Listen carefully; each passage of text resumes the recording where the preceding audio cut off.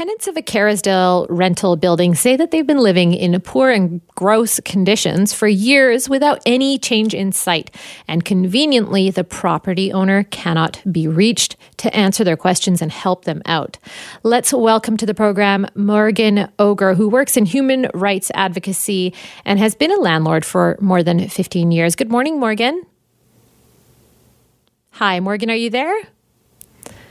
Okay, our producer's working just to connect us. Yes, I'm here. I'm here. Hi, Morgan. Good morning. So can you give us the backdrop of this story? What issues have the tenants been dealing with? Well, the tenants are, they're in an older apartment, and there have been basically, maintenance issues. There have been rodent problems, and generally cleanliness issues. And when the tenants have reached out to the property manager, who is supposed to be there to answer the phone for emergencies, there's been no answer. They basically get a phone number that's been given to them, and when they call it, it goes to a voicemail that says there's no more room on the messages. And then when they use text, sometimes there's an answer, sometimes there isn't.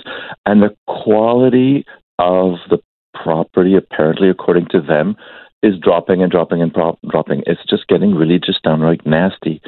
So nasty that the tenants are leaving one at a time. And now this is in Vancouver where it's really hard to find rentals, where rents are so expensive, the most expensive in Metro Vancouver. 8 or something, or 9 of the suites are empty, not getting filled again. And it's looking kind of fishy. And overall, how long has this been going on for? Oh, they're saying it's been going on for years. My understanding is this has been several years.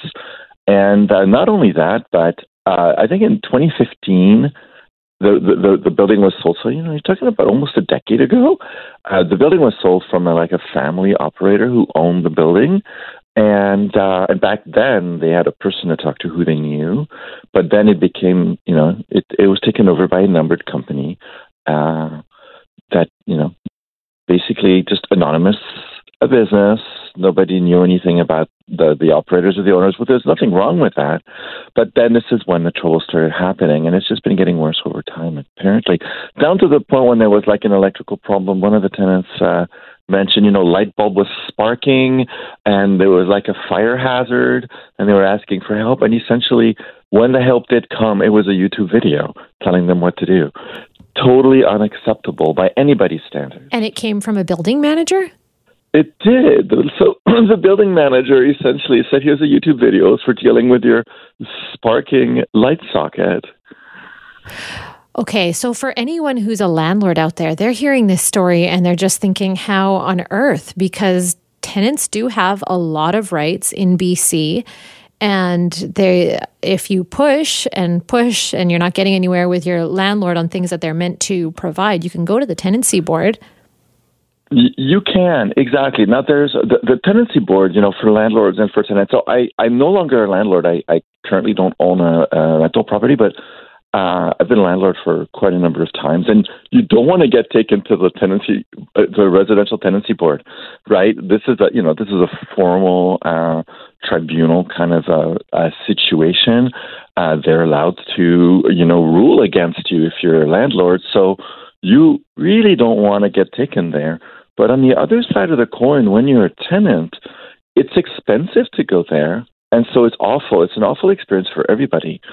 There are, tenants' rights issues at play here. The tenants have to have the right to live in a decent place.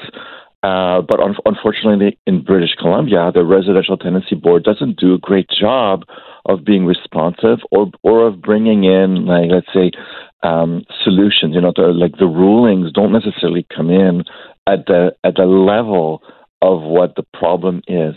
And so that's a bit of a downside of what's happening often. Tenants are currently in British Columbia are in an imbalance. And this is something that's not good. Tenants, especially in the more expensive markets, know that if they leave that place, because there's always the choice to leave, right? If they decide to leave and move somewhere else, it's going to be much more expensive. So they're not really operating in level ground. And they'll, and complaining to the residential tenancy board comes at a price that the landlord will turn, risks being a terrible reference later. So nobody likes to go to residential tenancy, but this is a tool that can force a landlord to own up to the problem. And this is something that landlords need to be more careful with. They are absolutely responsible for maintenance and upkeep and completely responsible for being accessible. If you have a property, if you rent out your property for someone to live in, it's a business action. You're responsible as a business for what you're doing, even if it's just your basement suite or if it's just this other apartment that you inherited or that you're renting, because you decided to take a chance. It's a commercial venture and there are rules in this. Okay. All right, Morgan Oger, thank you so much for being with us today to talk to us about this issue. Thank you very much. Have a great day.